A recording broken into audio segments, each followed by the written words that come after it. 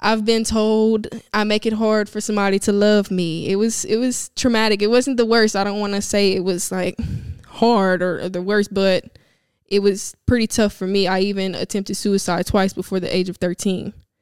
And growing up, I moved around. I transitioned schools, things like that. Once I got into high school, I didn't know who I was, and my trauma had shaped my identity. So I was living out of fear. I always had a guard up, ready to. Welcome, y'all, to my very first episode of my podcast, Becoming. I know when I released the news on Facebook, everybody was excited for me. But Instagram, this is y'all first time seeing me. I started my podcast because I have a lot to say, and I needed a larger platform to say it. Also, I wanted to give y'all some longer content to look at and go really deeper into the topics that I wanted to touch on. So, yeah, I'm back from my social media break. I needed some time for my mental health. Take a break for that. I did it because I was kind of burnt out from social media. I was making all my content and texting everybody, and like the first thing I did when I woke up was looked at my phone. I was like, this is a problem. So I had to get off social media.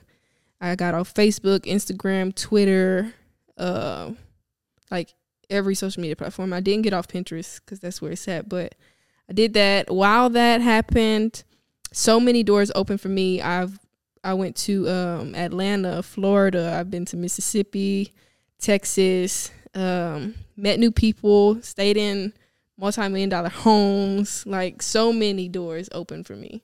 So it was needed. I'm glad I did it, and I encourage you to do it because it's a life changer. You learn so many new things about yourself, spending more alone time with yourself. You learn things about the people around you. You're more open and aware to the energies around you and the people and what's going on. You're more sensitive to your environment.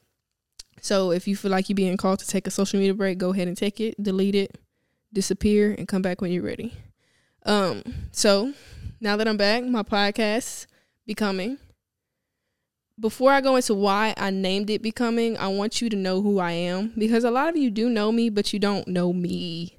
You don't know my story. And there's a whole backstory to why I do what I do, why I say what I say, and why I'm so passionate about the things that I say. Growing up, grew up in Louisiana. I'm the oldest of 6 children. Very small town. Everybody knew everybody.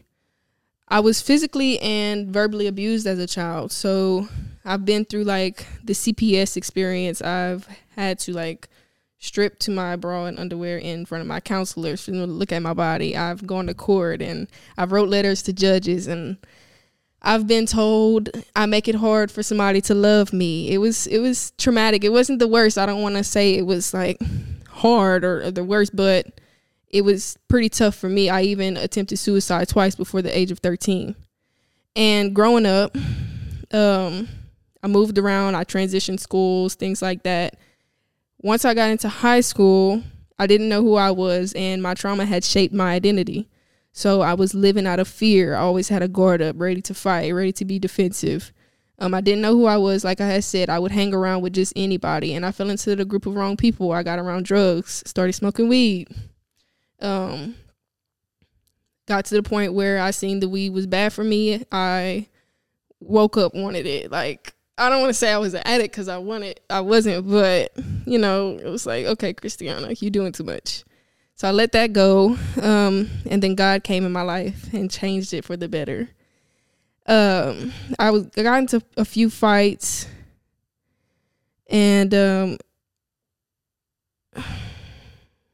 I was a mess, y'all. Like, I'm even struggling saying it right now, just thinking about it, because I was a hot mess. But my transition happened whenever I met my counselor. After one of the fights I almost got into, his name is Carter. He goes by Carter. He's the disciplinarian at the high school that I went to. And he introduced me to a whole new way of being. And I feel like God worked through him for me. And he taught me about mindset. And he told me, like, you can never control your money if you can't control your mind. And I know a lot of us want to be successful. We want to be millionaires, billionaires, whatever your goal is financially. Let me tell you something. If you don't know how to control your emotions, if you don't even know who you are, you're not going to get it. And I'm saying all of this from a genuine space because I want you to really pick up on this. I know some of y'all, oh, she just talking. No, I'm really not. Like, if I could leave you with one thing, it's learn who you are, because once you do, you'll learn who to keep around you and who not to keep around you. You'll learn what boundaries you need to set. It'll form the direction for your life. And so, got abused physically and verbally. Grew up traumatic, went to high school, started fighting, got into weed, met Carter, life changed. I met another friend, life changed. I got good spiritually with God. Like right now, a relationship with God is number one for me. And it has been since my transformation happened. Started listening to better music. I don't know how y'all listen to the music that y'all listen to. If y'all listen to music talking about killing and robbing and stealing and fighting. When I tell you that affects you very large, and I preach this all the time. Y'all probably tired of me saying this, but I'm gonna continue to say it because it's just that important. Change the music I was listening to, change the people I was around, had to cut some people off, had to have some hard conversations. And now, y'all, when I tell y'all God has exposed me to so much abundance and beauty, truth and power and passion and just essence, it's crazy what a lifestyle change can do for you. So if you're not living right, live right. Take my advice and just start living right. Tune into this podcast. Take what I give you and use it to your fullest advantage. Tap in with me. Tap in with the resources around you, the people that love you and that want to see you win. And it'll just be a life changer for you. And that's why I named the podcast Becoming. There's a principle that on that journey I lived by, and it's called the Be, Do, Have principle. I learned it from one of my mentors. His name is Myron Golden, so go check him out. I'm not stealing his stuff. I'm referencing him because I don't want y'all to tag me. The Be, Do, Have principle. And it goes, be a little, do a little, have a little. So a lot of times we want to skip to the have. We want the stuff, but we don't want to become the person that we need to become to have the stuff. We don't want to do the things that we have to do to become, to have the stuff. And he gave the analogy, an apple tree. He said an orange will never fall from an apple tree because the apple, how did he put it?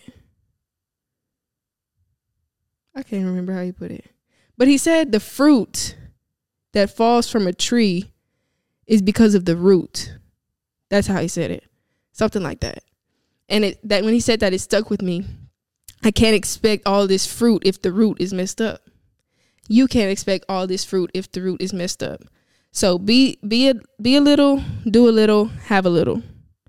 Be a lot, do a lot, have a lot. You have to focus on becoming the internal things that go on inside.